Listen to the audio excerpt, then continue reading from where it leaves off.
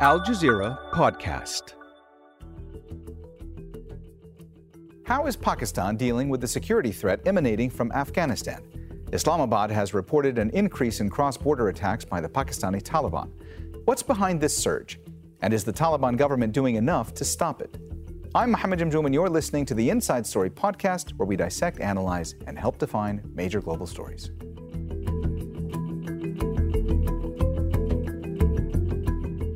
All right, let's go ahead and bring in our guests. In Islamabad is Waqar Khan, a defense analyst and retired brigadier in the Pakistan Army. In New York is Obaidullah Baheer, adjunct lecturer at the American University of Afghanistan. And in London is Zeeshan Salahuddin, director of the Center for Regional and Global Connectivity at Tabad-lab, a geopolitical think tank and advisory service. A warm welcome to you all, and thanks so much for joining us today on Inside Story. Waqar, let me start with you today. There have been hundreds of raids this past year that Pakistan has blamed on the Tehrik-e-Taliban Pakistan, or TTP. What's behind this surge in attacks? I think it's a very complicated situation, especially after the American pullout in the last 2 years. And Pakistan-Afghanistan matrix is actually not really new. It's I would say decades old, and Pak-Afghan border has always been a problem area because of two major interventions. I'll not go into history. It was the Soviet Union and then the US. So definitely there have been 4 regime changes since last, I think, 40 or 50 years. So definitely there's going to be instability. Now the current spate of violence is because of TTP's ideology and probably a confidence that in case TTA could push out the Americans, probably TTP could also do it in a bordering region of Pakistan. And I think there is some support coming from Afghanistan as well. Now it's more than, I think, Pakistan-Afghanistan problem. It's now becoming an international problem. If you listen to the Moscow format held yesterday, I think they were the immediate periphery, and then people, countries even outside the immediate periphery, all raised concern and asked the Afghan Taliban to dismantle militant hideouts and militant groups. So I think it's now becoming an international problem. But definitely, in case the TTP, who has actually the leaders have oath of allegiance to Mullah Haibatullah, who's the supreme leader of Afghanistan. I think in case the Afghan Taliban put their foot down, there can be a major change as far as terrorist attacks in Pakistan are concerned. And I think terror is being used as a leverage to draw certain concessions from Pakistan and also to create space for Tehrik-e-Taliban Pakistan for their, for their strategic interests. Waqar, I also just want to make sure we're clear on one thing. When you mentioned in your answer TTA, were you talking about the Taliban in Afghanistan? Yeah, exactly. TTA means the interim government in Afghanistan. I see. Taliban Afghanistan. Yeah. Waqar, may I also ask you, Pakistan says the country's intelligence and security officials have concluded that most of these attacks are being carried out by TTP, Pakistani Taliban. Has Pakistan shared that intel or evidence with Afghanistan? I think a number of times, especially if you look at 2023, I think thrice there has been a formal engagement between, let's say, our Special Representative, Mr. Ambassador Asif Durrani, along with, I think, the highest ranking intelligence officers and military officers. And I think it was covered in a lot of detail, shared with Kabul, with pictures of some of the TTP leaders, even, dining or staying or being sponsored by some of the factions within TTA. The other is definitely, I think, first time this year, Pakistan has formally now started speaking about it publicly. Like you must have heard about our interim foreign minister, interim prime minister, even speaking from United Nations General Assembly Forum that this has to stop. And if you look at what has happened to Pakistan, I think in terms of hosting of 3 million foreign refugees, they are brothers and sisters. And now you have almost 1 million illegal refugees.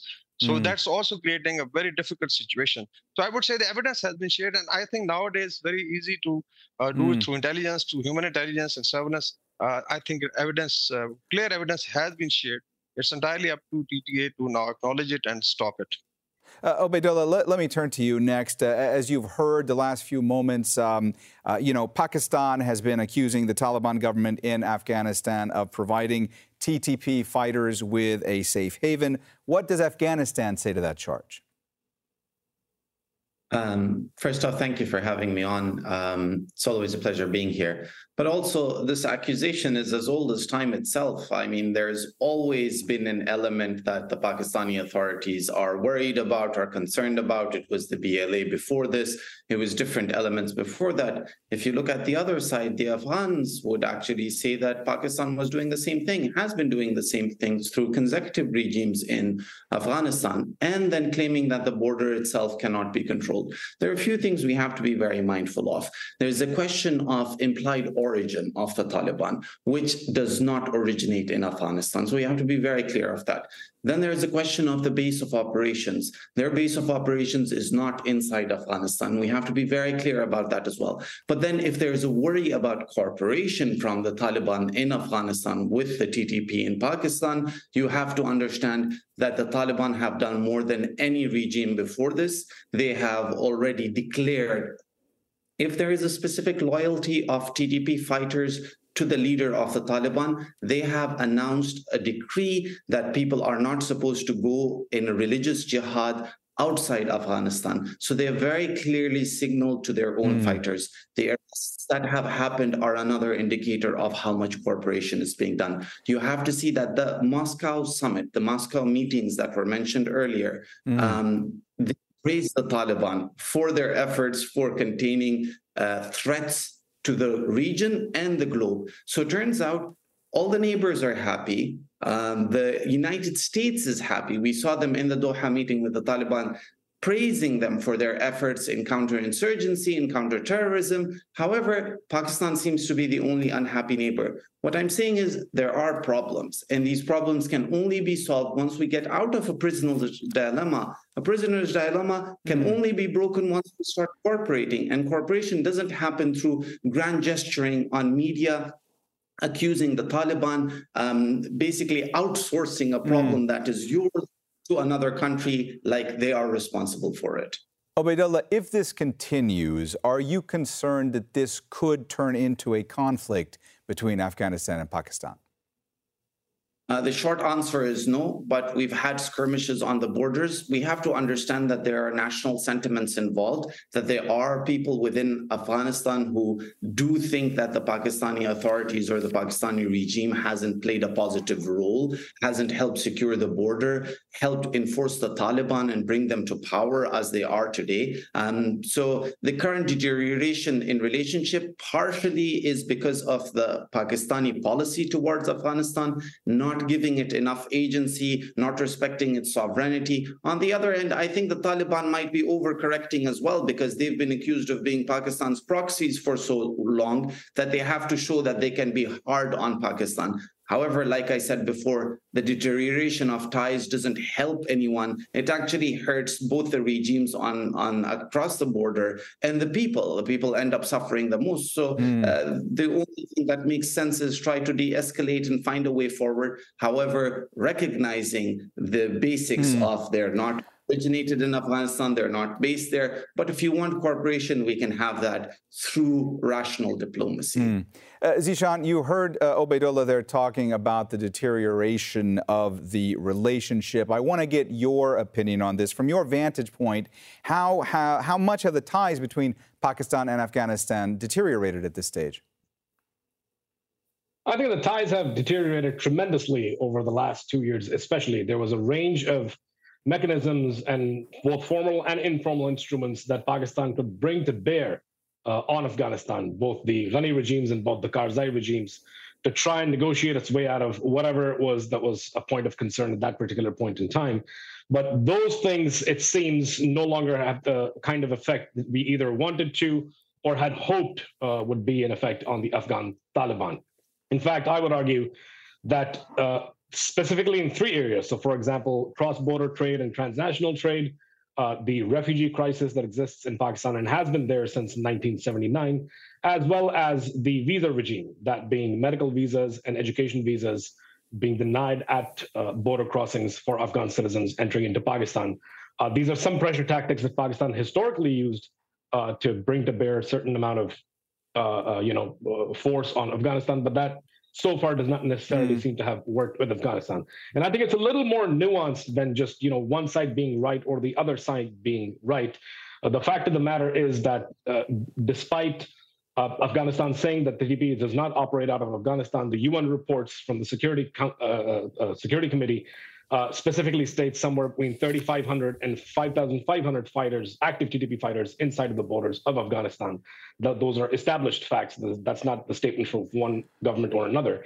And it also must be said that it's not easy for the Afghan Taliban either to conduct a full-blown crackdown on the TTP, considering, as Waqar Khan Saab said, the ideological alignment that exists between the two, and the fact that one of the first things that happened after August 15, 2021, when the Afghan Taliban took over Kabul, was that the TTP leadership swore allegiance to the leader, Obaidullah Baheer, and swore to swear by them. The last thing I will just say in response to something that Obaidullah said, who is one of the finest minds to come out of Afghanistan in its history, is that creating a decree that disallows fighters to attack targets inside of Pakistan in of itself is not going to be sufficient to stop the TTP. And there's something to be said about how if a country says there are no fighters on its soil that are planning attacks against Pakistan, and then also arrests 200 of them, something is a disconnect somewhere. Zeeshan, let me also ask you, I just want to take a step back for a moment. How much of a security threat does the TTP, the Pakistani Taliban, pose to Pakistan and in the region? That's a great question. The bulk of the threat is actually contained to what we call the tribal belt. That is the southern Khyber Pakhtunkhwa province and the northern Balochistan province, with 2 or 3 salient exceptions. On January 28th of this year, they conducted a bombing in the city of Peshawar, which killed 81 police officers, and then conducted another raid at the police chief's headquarters in the city of Karachi, our largest city, in the middle of Feb, followed by, as one of your presenters said, the attack on the political rally in July. These 3 attacks very specifically do indicate that they have some additional level of urban ingress and strike capability that goes beyond the tribal belt, and of course is a huge problem for the state of Pakistan. As you might know, between 2008 and 2015, the TTP was predominantly responsible for a terror campaign that spanned the length and breadth of the country, killing somewhere north of 7,500 people on a yearly basis, until a very concerted kinetic operation called Operation Zarbayazd, launched on June 15th, 2014, effectively dismantled the group. So the threat is very much contained to a particular geographic region within Pakistan, with the occasional slippage and the inability for Pakistan's security apparatus to snip the terrorism value chain as it tries to target urban centers. Waqar, Zeeshan mentioned there that the Afghan Taliban recently arrested 200 fighters within its own jurisdiction. I want to ask you if that is something that has in any way helped to try and repair the relationship between Pakistan and Afghanistan.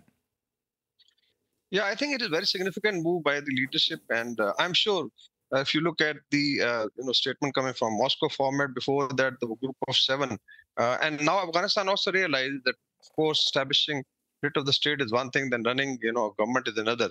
And if you look at the contribution, I'll just take a while. Pakistan has done for the current Taliban regime is diplomatically, initial conferences to recognize Afghanistan, including the investment conference were held in Islamabad. And there's, I think, so many other leverages, I would say, Afghan transit trade, socially, helping their brothers and sisters. Then people also come for, treatment and education and diplomacy and everything, including, a lot of food grain goes from here, and we never claim it that there's something that it's an extra favor. So these are the positives, and I'm sure if we can build upon that, so if terrorism is the only thing, I think Afghanistan needs friends. Unfortunately, as I mentioned, there were 2 major interventions. So somebody blames that Pakistan did create these let's say factions. So I don't think so. We are in Pakistan like Madagascar or New Zealand, not undermining these countries, but geographically, 2 superpowers sitting in Afghanistan for a considerable period of time, one for almost 9 years, the other for 2 decades. And if somebody says that it was all Pakistan doing, I think we just adjusted. Pakistan just adjusted to the situation, went with the international community and still tried to help Afghanistan. I think the blame should also go to those 2 superpowers who created so much of instability, and it's very, very unfortunate. So, but all told, I think still both sides should work for peace. And in case Afghan senior leadership is very serious, and they now understand the pressure in terms of women rights and human rights. There are so many other things to run the government. I think that can be a very good gesture, and Pakistan has acknowledged.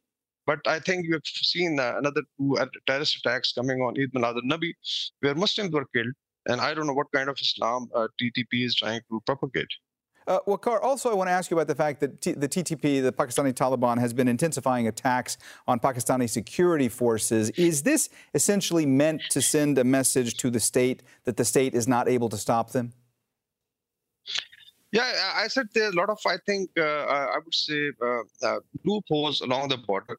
Just imagine 1 million illegal, Afghans staying in Pakistan. You don't know who's doing what. So definitely they can always sneak and launch the attacks, especially in Khyber Pakhtunkhwa and Balochistan, and even times in urban centers. The state has been, I think, fighting throughout for the last 2 decades. And I think had there been any soft state would have dismantled by this time the kind of pressures Pakistan has taken. Definitely this year there was step up. And I think it is part of that leverage of terrorism to draw certain concessions, because TTP probably feels that in erstwhile Fatah, they can get some space and, establish, let's say something of a control as they had, before 2 major operations were launched by Pakistan Army. But I'm sure the current chief is determined.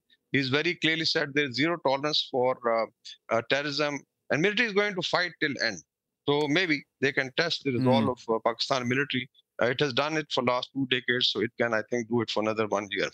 Obaidullah, are there concrete steps that can be taken at this stage to improve the situation? And from your vantage point, could we see any kinds of negotiations or talks start again going forward? Yes, I think there is a lot of scope. Zeeshan is always kind. He's a wonderful person himself. However, we have to correct that the UN report that he mentions was debunked by U.S. agencies. U.S. security agencies debunked that report, said that the numbers were not correct, that the data that they had was different. We saw a welcoming of the improvement of work on the security front by the United States State Department in Doha a few months ago in the Moscow format as well. We heard a discussion about the arrests that have happened, right? And whether it makes rational sense for the TTP not to exist. There's a difference between the Taliban being there and the very large border that is impossible to control, something that the Pakistani authorities have been saying for the past 20 years when they were accused of letting the Afghan Taliban cross the border and use Pakistan as a safe haven. There were fighters of the Balochistan Liberation Army that the Pakistanis were very concerned about. Somehow they aren't concerned about them anymore in the past 2 years. That shows that the Taliban have provided guarantees that there have been improvements, including the arrests that were mentioned earlier. Yes, we do blame the United States for the militancy and radicalism as well. We blame other actors as well. However, Pakistan did have a central role. And just to clarify that this TTP doesn't originate in Afghanistan, it's really important to remember. And also you have to understand that there are security failures. We're heartbroken by the attacks happening in Pakistan. We think that they should be stopped. The Pakistani authorities and the Afghan authorities, whatever they can do, the de facto authorities in Afghanistan, they have to cooperate and find a way to make it stop. However, you have to understand that internal politics sometimes demands that you do not own up your own security failures and have someone to blame it on. I think that very often happens with Afghanistan. Their own agency is undermined. What that does in the long run is it could help you look better right now, but it really deteriorates the people-to-people contact between sides. What we can do right now is when we have to have security cooperation, they can have joint National Security Council meetings between them, something the United States is capable of doing with the Taliban. And they've been fighting with 20 years. So why is it impossible for Pakistan to do so? There can be cooperation, there can be ways of stopping elements from, if there are operations that are a concern, they have to be stopped. But just this rhetoric of going at each other and blaming each other does not really help relations. Zeeshan, it looked like you might have wanted to respond to some of what Obaidullah was saying. I will let you do that if you did want to. But I also want to ask you about the fact that Pakistan security forces have been stepping up operations against the TTP, as well as police raids that have been conducted. The military conducted strikes across the border in 2022. Might Pakistan carry out those kinds of strikes again? So the over-the-horizon strikes have been a controversial topic in Pakistan for the simple reason that the strikes that we did conduct in April of 2022 did not necessarily kill any TTP fighters and instead potentially ended up harming civilians on the Afghan side. And the big reason for this is, of course, because the U.S. troops and forces have pulled out of Afghanistan. We don't have access to the same level of foot intelligence that we used to inside of Afghanistan, and it did become a bit of an embarrassment for Pakistan. Not to mention the fact that, as Obaidullah has also said, fighting and these kinds of over-the-horizon strikes and these extreme kinetic measures really should be the last resort. You know, for 20 years, Pakistan has been speaking about how the problem in Afghanistan can only be solved through negotiation. And we saw that happen on February 29th, 2020, the first formal legitimization of the Afghan Taliban through the Doha Agreement between the United States and the Afghan Taliban. That, of course, is very much serves as a baseline document for how the Taliban should conduct itself as far as its international commitments are concerned, specifically regarding counterterrorism. And as far as Afghanistan in of itself is concerned, I very much agree.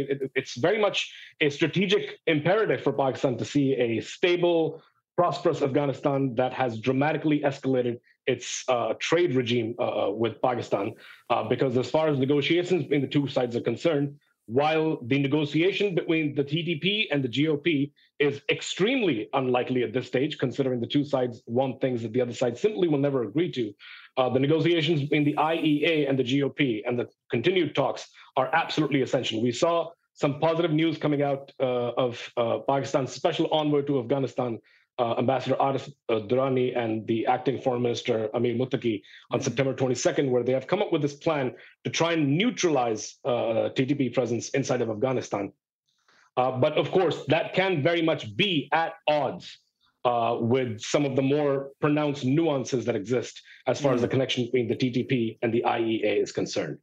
Zeeshan, we don't have a whole lot of time left, but I want to ask you about the fact that the Pakistani government is really under a lot of pressure to improve the security situation ahead of elections next year. What can be done to improve the security situation? So the security situation ahead of the elections is actually a very, very good point. Elections, generally speaking, are a soft target for these groups. Obaidullah mentioned earlier that Pakistan seems to be no longer concerned with the BLA. That factually is not correct. The BLA is actually a part of a much larger group of organizations called the BRAS, and they have been consistently conducting attacks in Pakistan. But since the beginning of this year, there have been close to 300, and the vast majority of them, over 90%, have been conducted by the TTP. So that's a principal reason why so much attention, both by the state and the security apparatus, is on that. As far as what you can do, I mean, beefing up security, especially around election rallies, making sure the deployment of law enforcement agencies in key areas of concern, as well as extensive foot intelligence and IBOs, those are intelligence-based operations, especially inside of Pakistan, are absolutely necessary, while simultaneously putting multilateral pressure on the Afghan Taliban to curtail the situation on their side of the border are the ways forward. Obaidullah, we only have a couple of minutes left, but I just want to ask you, we talked earlier about the fact that there had been this arrest of 200 or so TTP fighters in Afghanistan, and obviously that's a move that some in Pakistan have praised. Do you think that there will be more gestures of this nature going forward? There can be. Like I said, the decrees were given stopping fighters from going into Pakistan and fighting there. The arrests are happening. However, if Afghanistan's aerial sovereignty is violated, the de facto authorities have no other option but to seize cooperation. There has to be respect for the sovereignty of Afghanistan. Not doing so hurts any cooperation we can have. So only rational thinking coming out of this prisoner's dilemma, stop accusing each other and actually seeking each other's help and contextualizing what we are saying and what we're thinking. The Taliban have stopped BLA from operating against Pakistan. They have done arrests of TTP fighters. They are offering to help. What else can be done other than actually sitting down and sharing information as to where we can improve? And I really wish things improve, because at the end of the day, the cost is paid by the common people. The Pakistani businessmen don't have access to Afghanistan. Afghans don't have access to Pakistan. We're joined by the hip on such a large border. And basically, there is so much spillover that it doesn't help one of us if things deteriorate. All right. Well, we have run out of time, so we're going to have to leave the conversation there. Thanks so much to all of our guests, Waqar Khan, Obaidullah Baheer, and Zeeshan Salahuddin. This episode was produced by Mohammed Al-Aishi, Fenton Monahan, Fungi Nguyen, and Gemma Harris. Studio sound was by Dragan Vrankovic. The program was edited by Alexander Otashevich, Zaina Badr, and Joe DeFrias. Be sure to subscribe to the Inside Story podcast to catch every episode. Thank you for listening. Tune in on Monday for our next episode.